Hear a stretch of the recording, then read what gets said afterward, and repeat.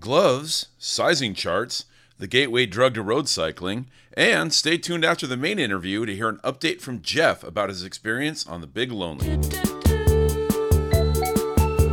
Welcome to the Almost There Adventure Podcast.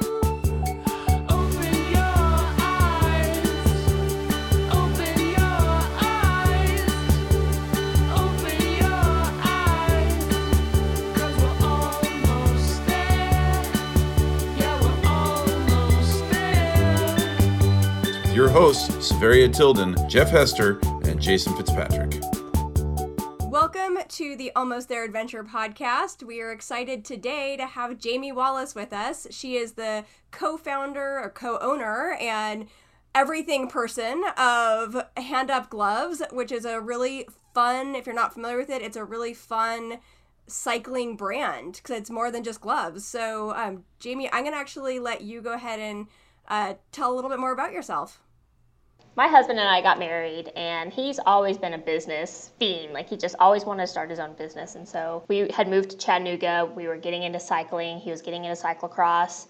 And we kind of just found this empty pocket in cycling where there was no gloves that either of us wanted to wear. And he grew up dirt bike racing, and so he was wearing his dirt bike gloves to mountain bike and cross and all these things. And so, you know, one day he's like, hey, I think we should take our tax return, and I think we should start a company, and I think we should make gloves. Because at that point in 2014, 2013, everyone was making kits. So everyone was making cycling kits. It was all custom, and so we just didn't want to follow that because Cody had a little bit of design skill, and he had a friend that wanted to do kits. And we're like, it's just saturated. That's not what we want to do.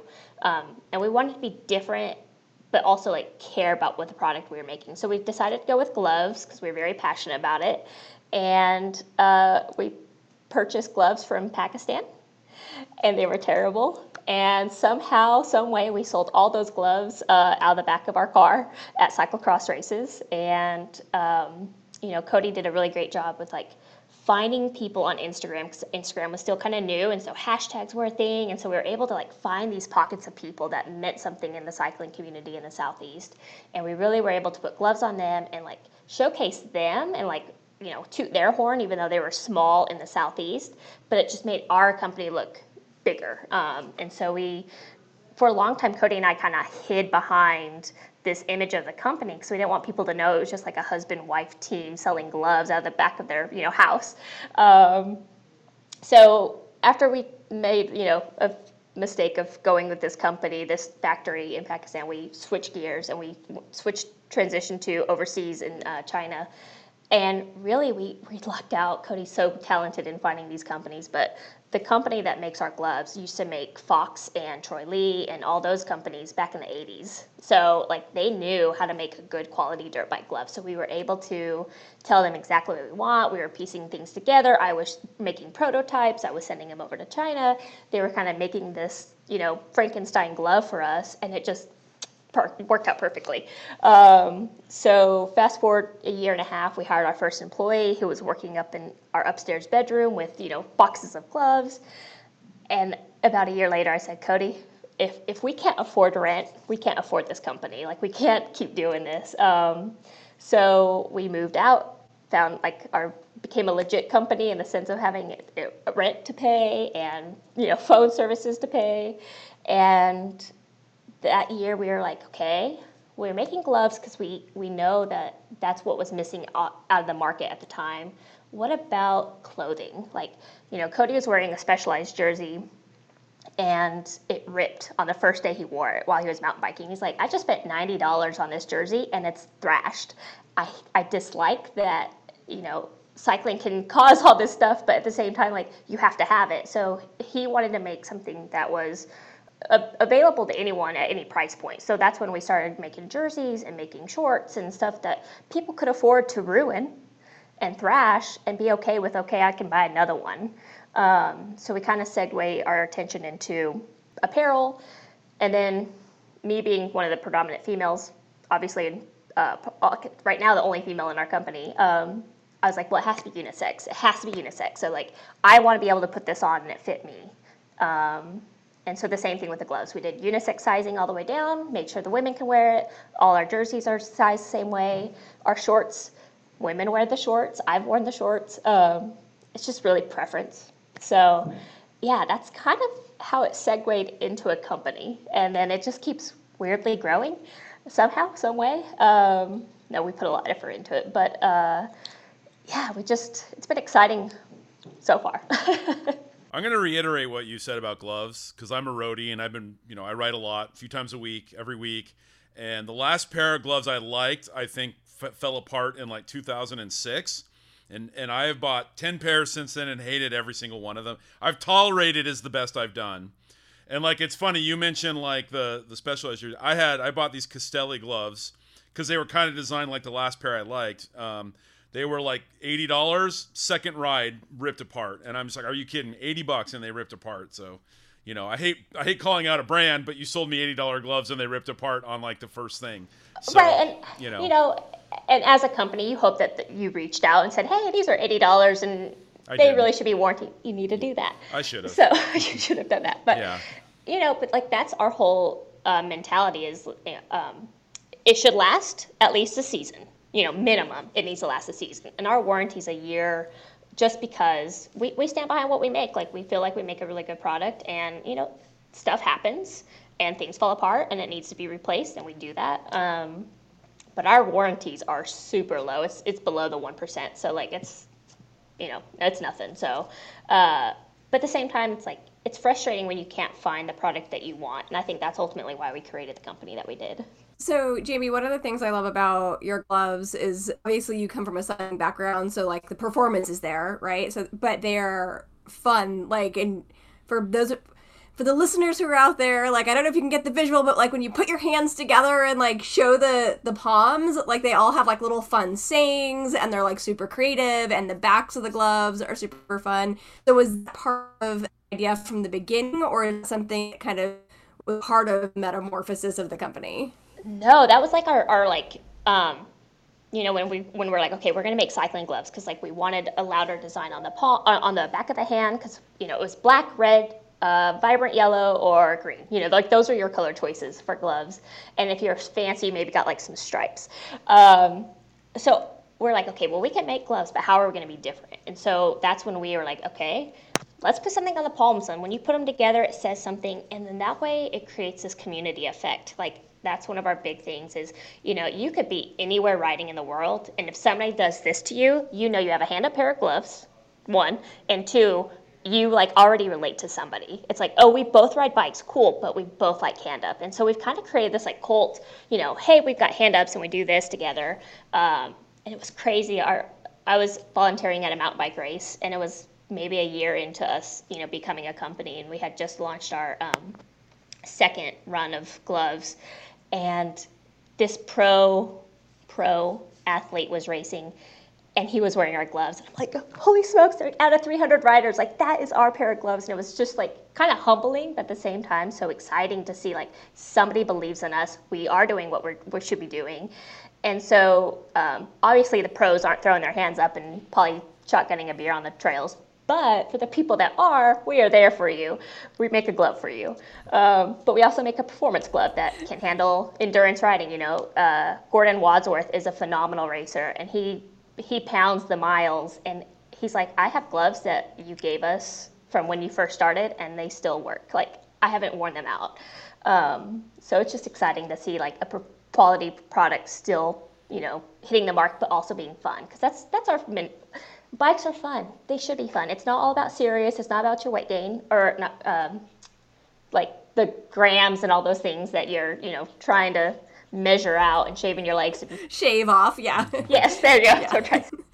Every little ounce that you're trying to shave off. Weight loss, not in like the personal sense, but in the components and all the things, yeah. One nice thing that's kind of nice from your story, and we can talk about, is like sort of the good power of social media, because obviously it gets trashed and it deserves everything it gets trashed for, because it's a sewer in a lot of ways. But there are nice things and elements to it where someone like you can compete with Specialized and Castelli, and you can get the word out, and you can get your product out there. I buy stuff I see on Instagram and Facebook all the time, and it's like, people with smarter mousetrap, better mousetrap, people that maybe care more than the bigger companies, and that's great. So do you want to talk a little bit about that and how you've used social media and how it's helped you? Yeah. For, like I said, when we first started, we didn't have any money whatsoever.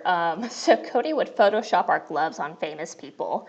And like, they've archived all of these on our Instagram, and I almost feel like we need to do like a flashback Friday of like where we started. But we hired, our first employee was a marketer. We met him at a bike shop when he was in college, hired him out of college, and him and Cody have really been able to be dynamic and, add me in there, but we've all been able to be dynamic in like, how do we want to be sold on items, So it's not just this, we throw ads at you and they mean nothing. It's, we've built our Instagram, and I think that's really how we've grown as a company, is really Instagram and using quality photos, using photos from people sending them to us so they felt part of the community, so they kept sending us to us, so they kept engaging with us. And like, with Instagram, it's all algorithm. So if you have people engaging in what you're doing, you're getting bumped, right? And so like, that's what's been nice, is we've created this community that people care about. And so they're paying attention to what we're posting, because we're not just posting fluff. And we're, sometimes we get called out for being a bro company. One, female, not a bro company. But two, like, we've never done any scandalous photo ever of a woman. And that's just like been my number one thing. We'll never be that company. We're not going to do it. It may make us millions and millions of dollars. Look at Pit Viper, but we're not going to do it. It's just not us. So we've really used a platform as a way for people to feel part of a company. And I think that's what helped us grow. And, a couple of years ago, hashtags started to not mean anything. But before that, like, that's really how we were able to find people. And, when we first started as well, we would, as soon as we got an order, because we were making like, an order a day at sometimes, we'd go find them on Instagram, follow them, and like tag them and stuff, or like, follow them and like make them feel like we were paying attention to them. And we still do that. So it's just one of those, we wanted people to know that we were kind of grassroots, that we were caring, and wanted you to know that we had your back, that we were a community, that you'd see us on the trails and want to hang out afterwards. We just didn't want to create this cold relationship where you buy something and it ends there. So that's luckily how we've been able to grow up through Instagram. This is certainly the first time for our podcast. Might be the first time ever. I'm actually going to buy a pair of your gloves right now online, because mine are in tatters. Because again, I hate them all, and I literally for the last 3 months have been looking for a new pair, and I don't like it. I haven't seen anything I liked. So you're in California, right? I'm in California. I have your website up, so I'm gonna I would recommend the Summer Light. Summer Light, okay. Yeah, because it's hot, and that way they're breathable. I like full finger when I ride road, just because I like the protection. Okay. But they're very ventilated, so if you feel like you're gonna get hot. Yeah, I probably would go. I actually, the one pair of gloves I do like cycling are my long finger ones, so I'm looking for short finger. Let's see. I do need a good like terry I'm totally cloth. laughing because I was looking on the website too as you're talking, and I'm like I want to get. I'm like, there's too many cute options. Like there's too many fun. Like there's too many options. I can't. I'm not gonna be able to choose in this while we're trying to focus on the interview. Definitely not gonna happen. Yeah. All right. Yeah. So we started with the Most Days glove. And essentially that glove is it's our bread and butter, but it's a glove that like, it's good in the wintertime, it's good in the, summertime, it's good all the time. But we were like, our next glove was the cold weather glove. And so that was one, like, we wanted you to still feel like you're holding onto the handlebars. And so that's why we created that glove, because most of the time you have these huge mitts that, you're holding a bar like this because you can't curl your fingers around. So like, that's why we created that. The one that the winter glove. And then the summer glove is probably my favorite, just because it is ventilated, and I was riding a lot of road, and that way you get the breeze through it. But then they still hold up to mountain biking, so you can hit a tree and you're typically not ripping a pair of gloves. So yeah. Jeff hits trees. I hit trees whenever I ride. Yeah, that's kind of my thing. Jeff's my game. That's how I roll. Yeah. That's your shtick. I got a question. This is going to sound super basic because I'm not really as, like Jason, he bikes all the time, and I'm just kind of a newbie. What's a kit? You mentioned this in your intro. Yeah, like everybody's doing kits.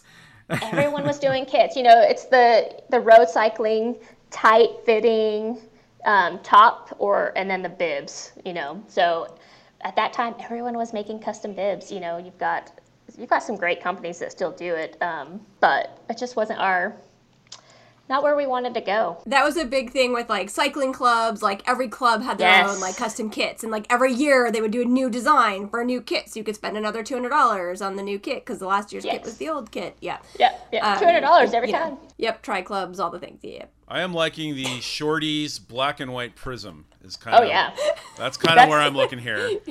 Now that's my design. Jason's like full in. Jason's like, I'm shopping. Don't mind me. This is well, I'm multitasking. So Jamie, now I'm smart, and I knew that I knew I was going to do this. So I'm at your sizing chart, and I'm right now going to make sure. Nice. Yeah, as a big guy, trust me, See I know the right sizing there? chart is important. Yeah, that line. All right, so we're here. Okay. All right, so we're People forget that line all the time. So we're a little under 9. Okay. And then this is the A. And about 4, so like 4, and then a little. As much about that one. Okay. The length is probably more important because they're going to stretch. It has a 4-way stretch. So I'm 2XL. It looks like based on your sizing chart. Okay. All right. These are going in the cart right now. Add to cart. I'm gonna keep looking while we're talking, and I might buy something else. We'll see. Maybe I'll buy more from you down the road too, for sure. But Also, the Hawaiians are kind of like also our other thing. So we're kind of the first company to be like, hey, why does athletic gear all have to look the same? And so we created Hawaiians that are athletic based. And so they're breathable and, don't weigh down when you get sweaty. So yes, we have fun. Let's see. Ooh. So you do have bib shorts. So Jamie, question for you. So you said it started off with just you and your husband. How many people are in the company currently? 9. Wow, whoa, that's great. Yeah. And you're still the only woman on the team? Yes, currently. Actually, technically not. We hired my sister-in-law, so she ships. Awesome. Perfect. Love it. Family affair. I bet that was kind of scary going from, like just working out of your home to like getting an office or some space that you had to pay rent on. And then, like, okay, we have to bring in some money to be able to, pay for this. And then you hire your first employee and your second and so on. How did you manage that transition? Well, fortunately, unfortunately, so I went to college to become a speech pathologist, and so that's what actually brought us to the Southeast. Is I went to grad school in Alabama. We moved to Chattanooga, Tennessee, for me to finish up my career, education and career. And so I was a speech pathologist, and I just quit my job in 2019 to help the company grow, because we're like, all right, we have to be here every day and start focusing on how to build this company. And then Cody actually quit his job last May, and so we worked full time. So we didn't take any money from the company for 5-6 years, because we just kept putting it back. We didn't want any investors. We didn't want someone to tell us, well, you can't make that because no one's going to buy it, or you can't do this because that's too expensive, or whatever. We didn't want anyone telling us how to run our own company or what kind of products we had to make or not make. And so luckily we've been able to do that and work full time and do this at nights and do this on the weekends, and all the stuff that running a business entails. And then now that Cody and I are both full time, it's just been able to grow bigger. So when I came on full time, we had 3 employees, and so now we're at 9. So it's just the last 2 years has been a whirlwind with both Cody and I quitting. Wow, good for you. With COVID and everyone getting outdoors and like cycling and like this, has that helped your business? Have you seen like an increase in sales with just sort of the outdoor community growing and people spending more time? For sure. The first 2 months when COVID hit and when everyone was on lockdown and no one was allowed outside and trails and yada yada, it was scary. It was, luckily we run a very tight ship anyway, because this is our livelihoods at this point, but it was just, we have to make sure we take care of our employees. And so we want to always make sure we're not, going to have to fire someone or let somebody go or anything like that. And so when COVID hit, it was kind of scary and it was touch and go. And then once we kind of got out of that and everyone's like, well, it's safe to go outside, everyone should be outside, it just went crazy. Luckily, and then the lucky thing, was Cody and I were actually in China when COVID hit, touring the factories. Yes. And so I got sick, had to get out of there. Luckily, we got out okay. But so we came back to the States knowing that this was happening, but we had ordered all of our spring stuff in November, and so it was on its way in January before it hit the States. And so we had all of our spring stuff almost into summer in stock, and that kind of hit a lot of the smaller brands poorly just because they didn't have anything in stock and they couldn't get anything because China had shut down. And so that kind of helped us, even unfortunately for them, but it kind of helped us kind of push over that ledge because no one had anything, but we did. So I found the second. I am actually gonna get some long sleeve ones too. I like the Appalachia gloves because you only have my size in stock, so everything else is out of stock. But they actually, the colors do actually match my bike. And when you're snobby, that's kind of an important thing. Like most of yours are a little too colorful to match my everything else I have. I think it would be a little weird to have like Hawaiian print gloves with like very basic colors on everything. But those look like those look. That's the beautiful thing about the gloves, though, is like one, the American glove goes with everything because it's America. And then anything colorful that we have, it's like, okay, well, if somebody does a blue kit, these 3 gloves will go with it. If someone does a olive kit, these 3 gloves will go with it. So like every year when we just do designs, we like kind of dictate that around how many color waves can we get into one glove. So they match everything. But we do have subtle ones for you people. For our new listeners just turning in, this is welcome to Online Shopping with Jason. Yeah. Yeah. I'm just looking for things that bring me joy. So yes, there you go. All right. Hey Jamie, I got a question for you. So you said that you didn't get investors or anything like that, so that you could make your own decisions about nobody's going to tell you can't make this color or this pattern or this design. But that also means you can make mistakes along the way, and you have to own it, right? It's your mistake. So have you had any designs that you thought were going to be awesome and they maybe didn't turn out quite the way you hoped? Yes. We have these gloves, and they were just a blue plaid. That's it. They were just blue plaid, as basic as you can get. Like everyone loves plaid, like lumberjacks in season. They were awful, and somehow, some way, they got to Canada, and the Canadians loved them. And they would email us like, "Hey, do you have these? Are you going to get these back in stock?" We're like, "Absolutely not, because it took us forever to sell them. But thank you, glad you got them." And then Cody, kind of like the running joke in the office is Cody either orders way too not enough, or he orders thousands of the wrong thing. And so when we first did our Hawaiians, Cody ordered 1,000 American Hawaiians, and they sat on our shelf for years. And we could, the last day we sold our last one, we were threw a party because it was so exciting to get these off of our shelf because they had just been there forever. So yes, we make mistakes. Have you had any surprises where you thought, oh, this is kind of basic, but it really took off? It was a huge success, kind of the other end? Yeah, the blackout bolts. When we started the company, our mindset was we'll never bring back a glove. Once it sells out, it's done. We're moving on. We kept the American in stock because that's why we became a company essentially. It's that glove just people started to notice because that was not something you could ever buy. But the blackout bolts kind of did that same thing. It's it was a black neutral glove that everyone felt comfortable buying if they weren't comfortable with color. And it just kind of kept going. Everyone still loves it. It still is one of our best sellers. It's crazy that this glove has had this many years of traction, and it keeps going because it's neutral. People want neutral, but they want a little flare. So that's where the lightning bolt comes in. Does it make you ride faster? I'm sorry, I'm very Harry Potter. I think there's a little magic there. And that's the whole thing about riding. You don't have to ride fast to have fun. But it's more fun when you do. That's why I like to go Until downhill. you hit that tree. Until you hit the tree.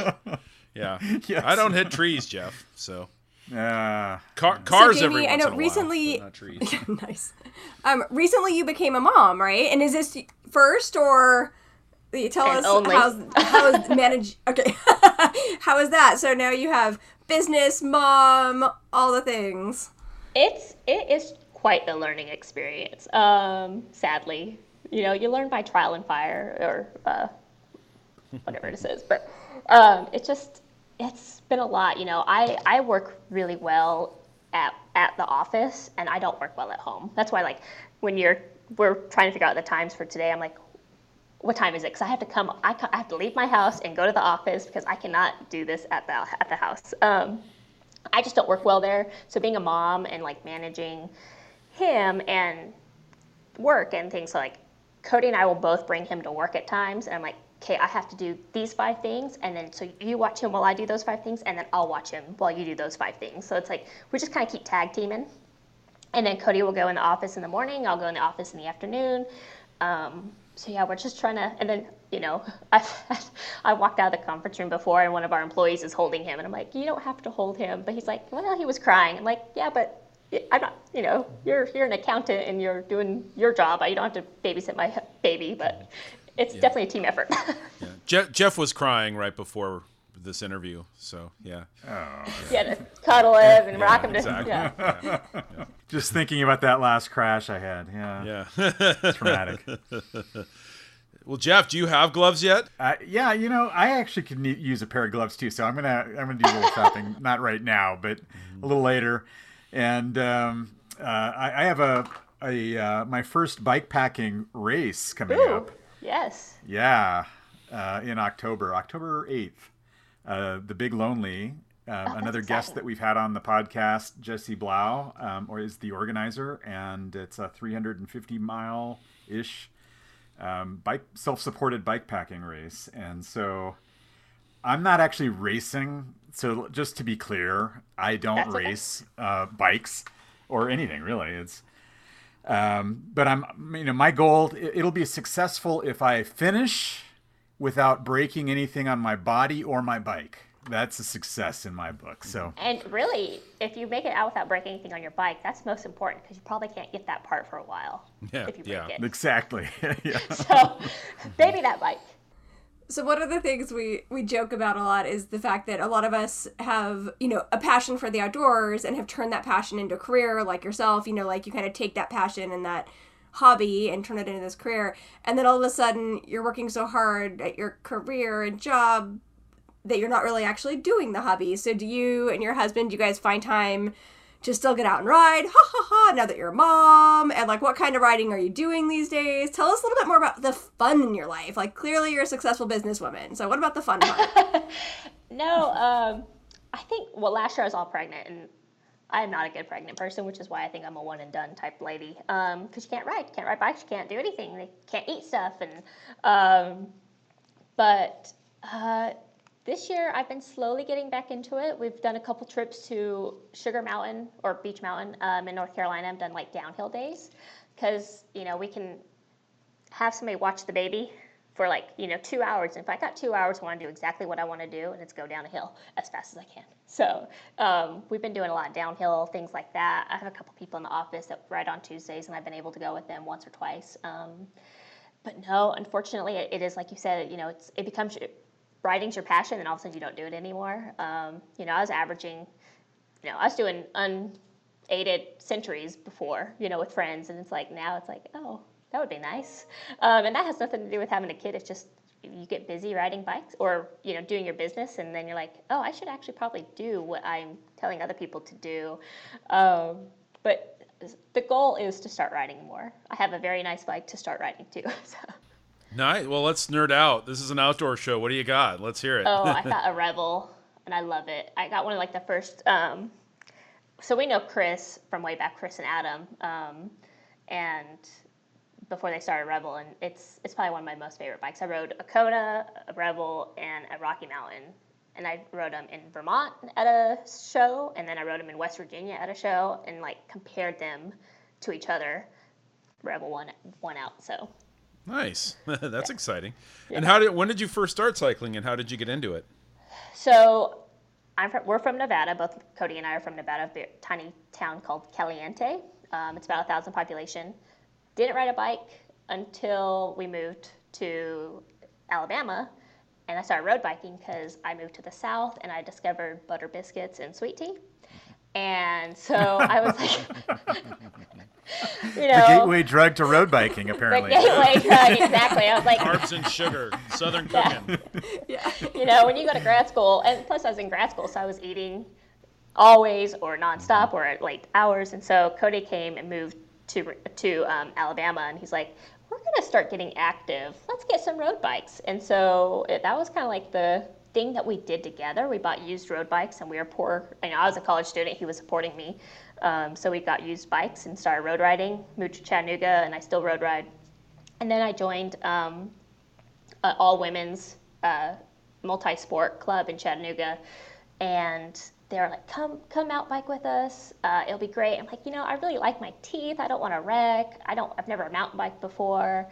They're like, no, you're fine. Just come with us. So I went, and actually my first mountain bike ride was in the Pinhotties at Mulberry Gap. Yep. That's So awesome. So Yay. I did the 20 miles, P1 and P2 in Bear Creek, and I did all that, and then I got done. I had Cody's mountain bike, so his bike, his shoes to clip in, and everything else I wore was road bike. You know, I had tight, you know, tiny shorts on and tank top and road helmet, all these things, but I got done and I said, this is exactly what I want to be doing. So I got home and I bought a bike that day. So that's kind of how I started awesome. mountain biking. Yeah, and for our listeners, the Mulberry Gap shout out is that we're having the last Adventure Swim and Escape at Mulberry Gap at the end of September. So, yay! Very exciting. It's amazing. Have you been there before? So I went in December to scout it, and the only mountain biking I've done in the southeast was we went up, we rode our bikes up the road and came down part of one of the Pinhotties, I think. Yeah, and I'm a very beginner mountain biker and was not in any shape at the time, and riding the bike up the hill almost killed me because we did That 5 mile climb? the forest roads. Yeah. Yeah. Yeah, mhm. it sucks. And then came down, and by the time we came down, I was like, I have no legs left. It was very embarrassing, but super fun riding. It's beautiful and amazing, and Mulberry Gap, like I can taste their food and how amazing it is. Like I would go there just for their food. So happy. We've been talking to them about food this week. It's funny. If that you need any mentioned support staff, you Yeah. know, just Yeah. holler, you know. that. Send Joan, Jeff. Just send Joan.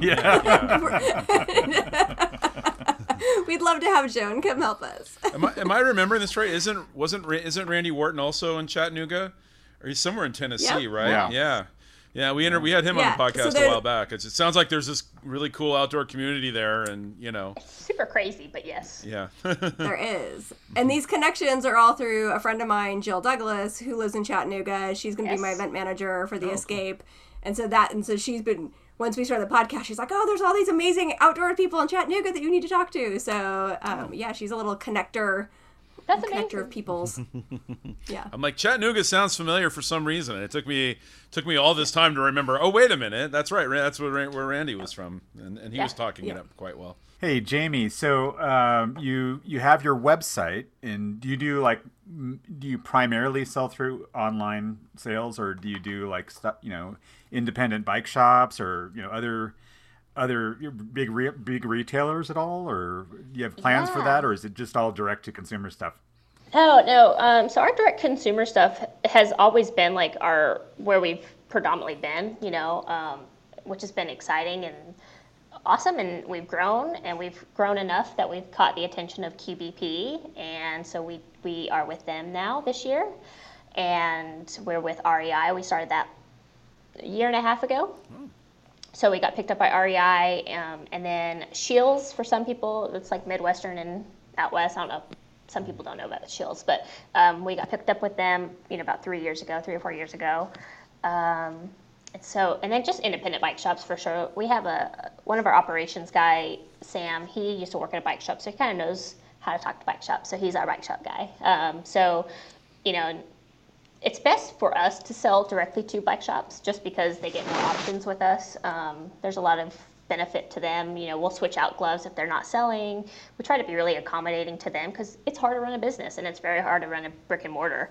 And so that's kind of our goal, is to make sure that they have a good experience with us, and it's not just, you know, putting everything in a cart like Amazon and then buying it and hoping it sells. And then we have a storefront here in Chattanooga. Oh, you do? Cool. Yeah. So that, I mean, first of all, it's amazing. Congratulations on the success of it and everything. But why don't you, like, obviously everyone makes mistakes. There's baptism by fire and whatever. What advice would you have? Like, what should people do? What shouldn't people do? Like, if they wanted to start an outdoor brand or a brand in the cycling space. I think the biggest thing is why are you making it? That's like one of the things that, Cody and I ask each other if we want to make something. It's why are we doing this? Are we doing it because it's not on the market? Are we doing it because we need it and we can't find it? Or do you just want to be different? I think sometimes people get lost on, I need 1,000 pockets and I need this type of zipper and I need this type of Velcro and I need, like, all those things start adding up on costs. And so you're coming into something that costs $40 just to make. And so then you're having to sell it for a really high price. And then, people might not want to buy something at really high price because if they're spending that kind of money, they're like, well, I'm going to go with somebody trusted. I'm going to go with Patagonia. I'm going to go with, Mountain Hardwear. I'm going to go somewhere that I know that they've got the R&D behind this. And not to say that the small company doesn't, they probably do, but I think making something simple at first to get people to know that you're a good company and then kind of expanding past that, and then also just running your company within your means. We didn't spend a dime that we didn't have to. We made koozies, these little brown bag koozies that you guys can see on the website. Cody and I used to stamp those because we couldn't afford to get them printed, but we knew we wanted them, and that now eventually we can afford to get them printed, luckily. So, but it's just finding things that you can do yourself for as long as possible. Like, we didn't go on we just switched to Shopify 2 years ago. And before that, we were on Squarespace as long as we possibly could because it was cheap. So we cut all of our expenses as low as possible until we outgrew it. And we're like, okay, well, we've literally outgrown this. We have to pay more money at this point. And as we should, because we're making more money. So that would be my biggest advice is, you don't need the fanciest sign. You don't need the fanciest, wrapping, people get lost in the weeds of like what they think their company needs. You don't need a branded box. You don't need branded bags. There's so many things you don't need to get your good product into people's hands. So Jamie, on the website, I know people can go and look at it, but you have a program called Gloves That Give. Do you want to tell us a little bit more about that program? Yeah, we started that this year. And I think our biggest thing is,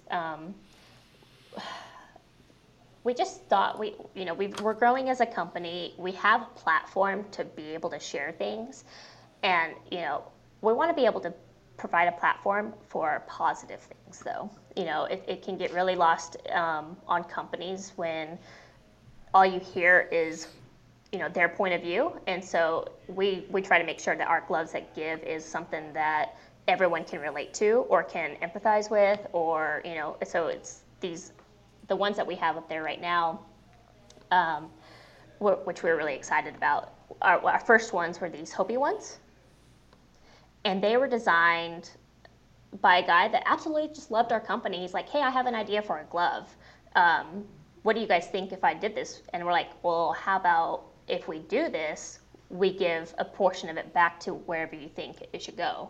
And he was ecstatic. And so that's kind of that glove kind of gave us a foundation and what we wanted to focus on, to reach out to things that aren't just cycling. I think that's another important thing, that we didn't want people just to be like, oh, it's going back to the trails. Yeah, trails are great, but they get a lot of funding, in a lot of different ways.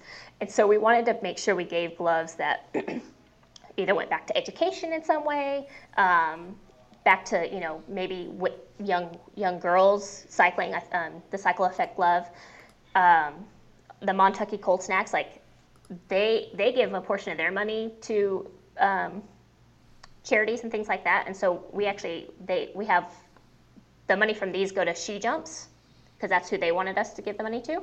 So it's just trying to find other avenues besides either cycling sometimes or trails. Like trails we'll always say no to. No offense to anyone trying to get money for trails, but you have plenty of options out there. So it's just, we're trying to be very selective because we don't want people to just get washed out of, constantly being told what to buy for the reasons to buy it. So it's like, if you like this glove, cool, money of this is going to go back to this. So there has to be a good design as well, because we want people just to want the glove and bonus points that you get to donate back to the cause. What do you see as like the future of Hand Up? You guys are rocking and rolling and expanding. And notice that there's golf. We haven't even talked about the fact that the website has snow and golf as categories. Yeah. We haven't even gone there. We just talked about the bike stuff. But what's I mean, hopes and dreams. I think for one, I think we're at a point now, and I'm at a point that I would like to see more of a women's specific actual line. And so we have some things in the works for that. And they've been in the works for the past 3 years, but we've also been collaborating with other people that we didn't want to step on their toes. And so we're just kind of like, you know what, we don't have to do this because we don't have to. Like, gloves are our thing. But now it's time for us to kind of branch out and, do our own thing with that. And then just build the golf and snow. And I think the golf is Cody's kind of pet project. He kind of got into golf. And so he's like, well, why are we not putting our stuff on golf? Like, it's good designs. And that kind of same thing with snow is, people were emailing us with snow, and we're like, hey, we actually wear your, cold weather gloves in spring skiing because they're perfect weight for spring skiing. We're like, oh, well, why don't we just make you a glove for that? And so that's what the front side glove came from, is people wanted a glove to ski in during those warmer days that were tacky, and so like the whole palm's tacky. And after that, we're like, well, these sold pretty well. We might as well keep going. So we kept going. So now most like brands like you like partner up with like some local microbrewery or some like, small batch like bougie beer. How you guys have partnered up with Pabst Blue Ribbon. So how did this whole PBR thing come to be, and what made you decide to do that? So Cody likes to design things and then send them to people and be like, hey, we can make this glove for you. And so he did that with Oscar Blues initially. And so he made Dale's Pale Ale gloves, sent them to him. And so they were actually our first brewery that we ever designed for. And a lot of people don't realize that because we made them under their bicycle name, which is Reeb. And so, and then we started making their Dale's Pale Ale later on. But essentially, the PBR thing, licensing, we're really good friends with the State Bicycle people. Do you guys know about their bikes? Yeah, so we're good friends with Mitty and all them. And so they were talking about some of the licensing deals that for those of us who don't know. Oh, yeah. Okay, for those of us who don't, for those of us and for listeners. Yeah, they make. They're just like a boutique brand for bicycle. They build bicycles, and they're a really cool company in Arizona. And so we were talking to them about some of the licensing deals that they've had, and we're like, well, why don't we ever do this? Because it's not something we've ever thought about doing. And so our first test was with PBR. And so that's essentially, it's not as exciting. But Montucky's really cool because like they're a company that really interacts well with their consumers. And so that one's been a fun one to do and give back to. And then, like I said, Dale's is always an exciting one. I'm trying to think of some of the other ones we've done in the past. Oh, we did Terrapin. Did Terrapin gloves for a while. I'm trying to think what else. It's just random. We do a lot of collaborations, and I think that's the other exciting thing is like with our company, it's constantly changing, which can be kind of annoying to REI and Scheels and things like that. They're like, hey, what gloves do you make? And we're like, we have no idea because we redo the designs every year. So we'll get back to you though. So yeah, all of our designs are done in-house by either Cody or me telling Cody what I want on a glove because I have no design skills. So I'm like, can you make it like this? And then he'll make it. I'm like, can you make it different and also different colors? He's like, you know how long this is going to take? I'm like, yeah, but could you just do that? And Troy. So then we all sit down. I'll do it when I see it. yeah. I think trust me, just trust me. So then all of us, like all the employees, will sit down every year and we'll go through all the designs that we have. And so we have designs that we've set on for 3 or 4 years just because people aren't ready for them. They're a little too much. And so we wait until the market's just right. And I noticed you have a beer cozy as well. So that's those paper bag ones, they're fun. Like I said, Cody and I used to hand stamp those suckers. And then one of the exciting things that Troy and I kind of came up with, especially Troy, is our Red Label. And so Red Label is essentially we make just so many numbers of things, and it's kind of to get people to pay attention to what we're doing. So we only make so many, and we started off with an oven mitt, and we sold out, I think, like 30 minutes. So it's just random stuff, has nothing to do with biking, just something funny that has our design on it. So kind of like Elon Musk and the flamethrower. Basically yes, the same that's principle. Next. Where just wait till you get a hand up flamethrower. Okay, good. Yeah. We don't need those out here in the West. I don't, maybe have like absolutely not. Like don't ship west of the Mississippi. I think would be. I'll do like water guns. For there you go. guys. There you go. Yeah, I think our fire extinguishers might be. Poor Jeff can't breathe right now. So. Oh man. Yeah. Cody used to do wildland firefighting in the summers. So yeah, he's a man of many talents. He feels our pain out west. He does, yes. And then my sister actually works on a fire truck. Her and her husband own a water truck system, so they're out on the fires a lot.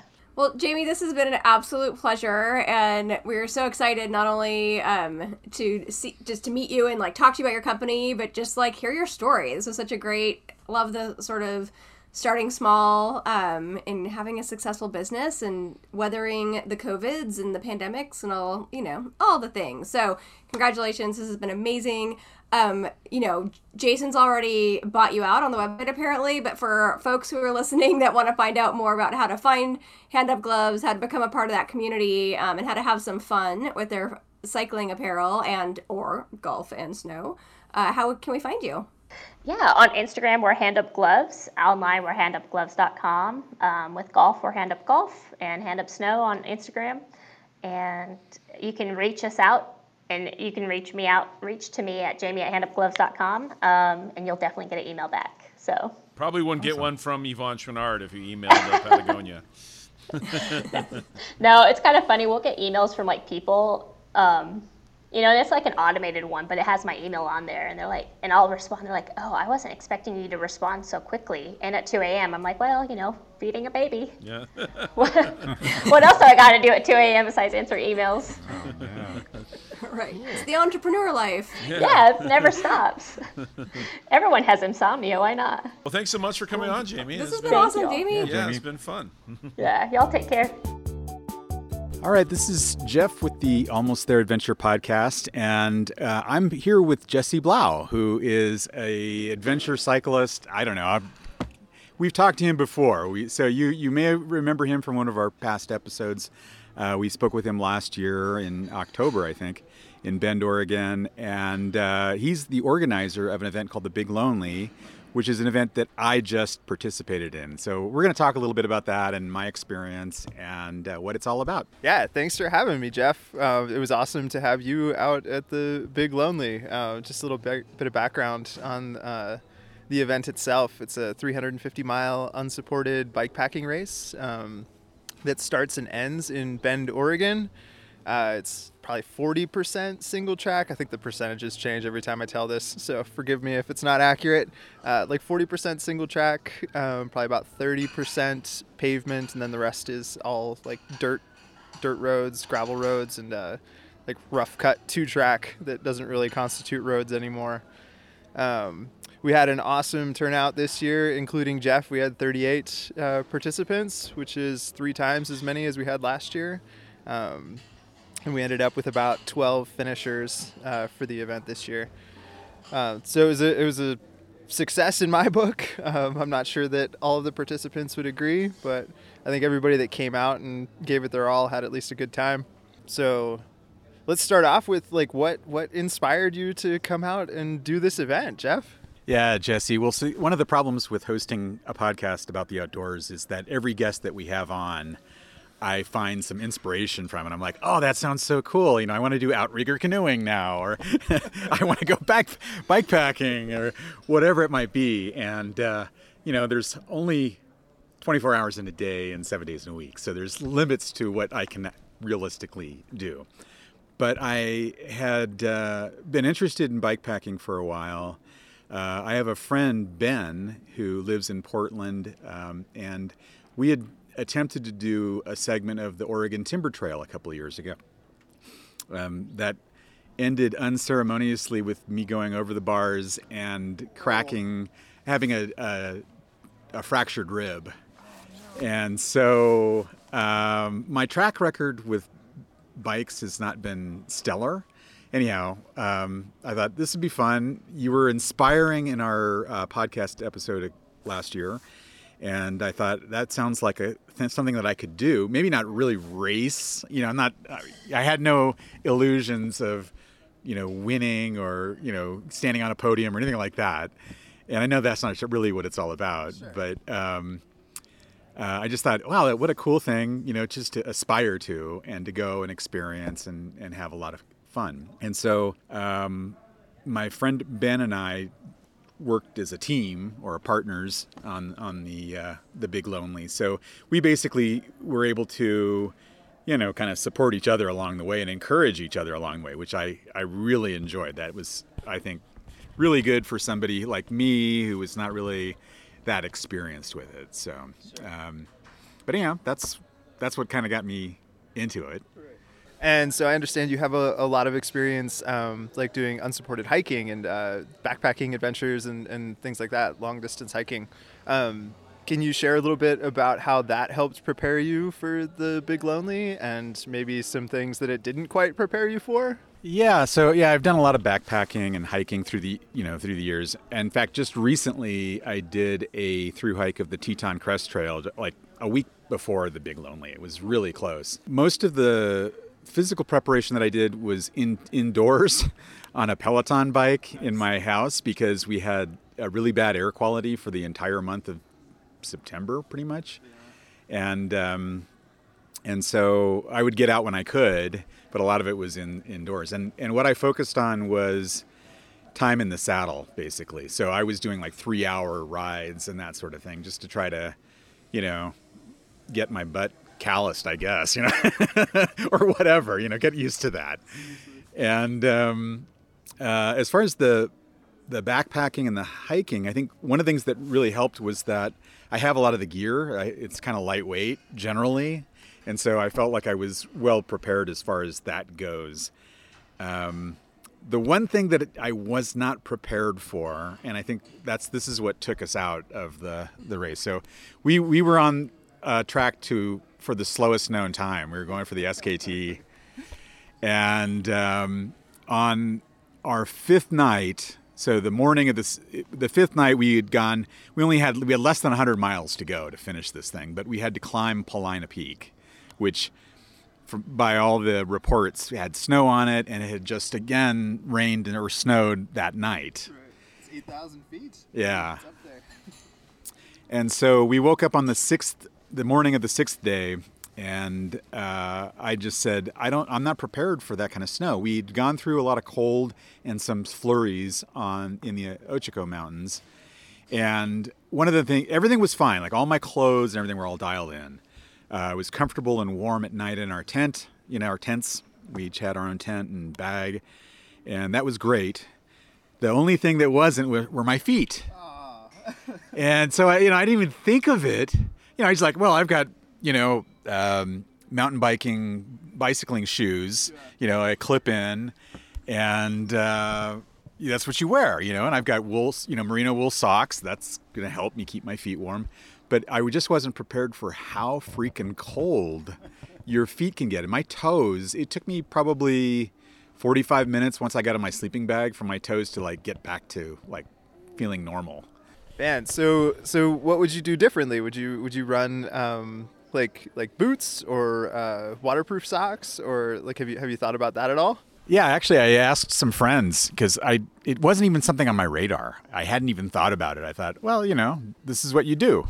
And so I put it out there to some of my friends, and they're like, "Oh, you get these covers. You can get covers for your shoes, and that you can get half covers or full covers. You can get waterproof. You can just weatherproof." And I'm like, "Oh, I didn't even know that." And that I think would have made a huge, huge, huge difference. I think it was just and if I were able to ride the whole way, that the cold I would have probably been fine. I think the fact that I would have probably been doing some bike through snow and then get my feet wet on top of that would have just been unwise. And so I think Ben and I are still talking about going back and finishing that segment just so we can say we've done the entire route. And then, I don't know. Will we come back next year? I don't know. Yeah, I hope so. That's exciting. Yeah, I've heard stories of people using like plastic bags in their shoes. I've done the aluminum foil trick, like putting aluminum foil under the insoles of my shoes to protect, because where the cleats bolt in, there's like ventilation through there, and that tends to be where the coldest air comes in. So that's worked for me in the past. And then waterproof socks, like merino wool waterproof socks, work really well. So cool. I'm so stoked that you like learned from it, like focus on the idea that all experiences are good experiences, and we're always like continuing to develop our skill set and stuff, and that you're not like scared off from bike packing completely. Do you have any other events coming up or anything else that's like on the radar for you besides bike packing? At the moment, I don't really have any big events. So those were like the two most recent big events would be the Grand Teton Trail and the Big Lonely. I'm still trying to kind of clarify plans for next year. I know one of the things that we're doing next summer to escape the smoke season is we're going back to the East Coast. So I'm going to be doing some of the Six Pack of Peaks in the New England Challenge back there. So that'll be a lot of fun. And then I still have to fill in the gaps in the meantime. There is an event coming up in November down in Southern California that I'm looking, where we climb Mount Baldy to raise money for the Heroes Project, which is a nonprofit that supports veterans who've lost one or both legs in service. Wow. And trains with them to climb some of the tallest peaks in the world. So it kind of redefines like what is possible, you know, after losing a limb or two. So I'm looking forward to that. And then beyond that, I don't know yet. How about you? What do you have coming up next? Man, so next thing that I have on the calendar is June of next year. I'll be heading to Slovenia to bike pack the Transalps route. It's basically a hiking trail that you're allowed to ride a bike on, 350 miles from Slovenia to Switzerland, staying in the high country the whole time. It's a mountain bike route and really, really rugged. So I just bought a mountain bike, and I'm learning how to ride mountain bikes in preparation for this. We'll see how that goes. But besides that, I don't really have any other races or anything on the books. I was hit by a car in Poland a few months ago during a race, and so my relationship with the bike has been a little bit soured. But, you know, redeveloping that, and we'll see where everything goes from there. That ride in the Alps sounds really amazing. That's an area that I'd love to do hiking. I mean, I still gravitate towards hiking and backpacking more than bike packing, but I have a newfound appreciation for bike packing, and I'm definitely going to keep trying to do like a few big trips each year, just because it's a lot of fun. It's a different way to experience the outdoors. So, well, Jesse, I really want to thank you for inspiring me to get involved in the Big Lonely. That was a lot of fun, even though we didn't quite finish. I felt pretty proud that like we were the of the teams, we were the we went the second furthest of all of them. Only one finish. And kudos to them, man. That was tough. They were up in Paulina. We were watching on the map, and it's like, oh, there's snow up there, and it sounds brutal. But it was a great experience. All right, so some statistics. The race ended up lasting about 5 days total. Jeff and Ben were the last to scratch, the Almost There team. 38 racers came out on course to the start line. That was 17 solo men, 8 solo women, 2 solo non-binary riders, 1 women's pair, and 9 men riding in teams of 2 or 3. Of the 38 who started, 12 riders finished. That's a 31% finish rate. Of those 12 finishers, 8 were women. So that's 25% of the total starters and 88% of the total finishers as women. 90% of the women who started the Big Lonely finished. 23% of the men who started the Big Lonely finished. And only 1 rider has completed the route on a single-speed bike, Melissa Bird from Lapine, also a woman. Most common reason for scratching was overuse injury. Second most common was cold weather. Yay. Yeah, the weather was brutal this year, and I think it exacerbated a lot of the overuse injuries too. When it's that cold and your knee hurts, like your knee hurts worse. Yeah, 3 riders had catastrophic mechanical failures that ended their race, and 2 riders crashed and were injured. Nobody seriously, but enough to end the race. Congratulations to everybody that came out. I'm so stoked that we had a successful event again this year, and I look forward to next year. Awesome, Jesse. Thanks again for joining us again, and we look forward to your future adventures and the future of the Big Lonely.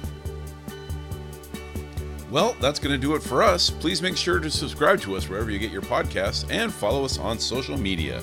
On Instagram at almostthere_AP or the Almost There Adventure Podcast on Facebook.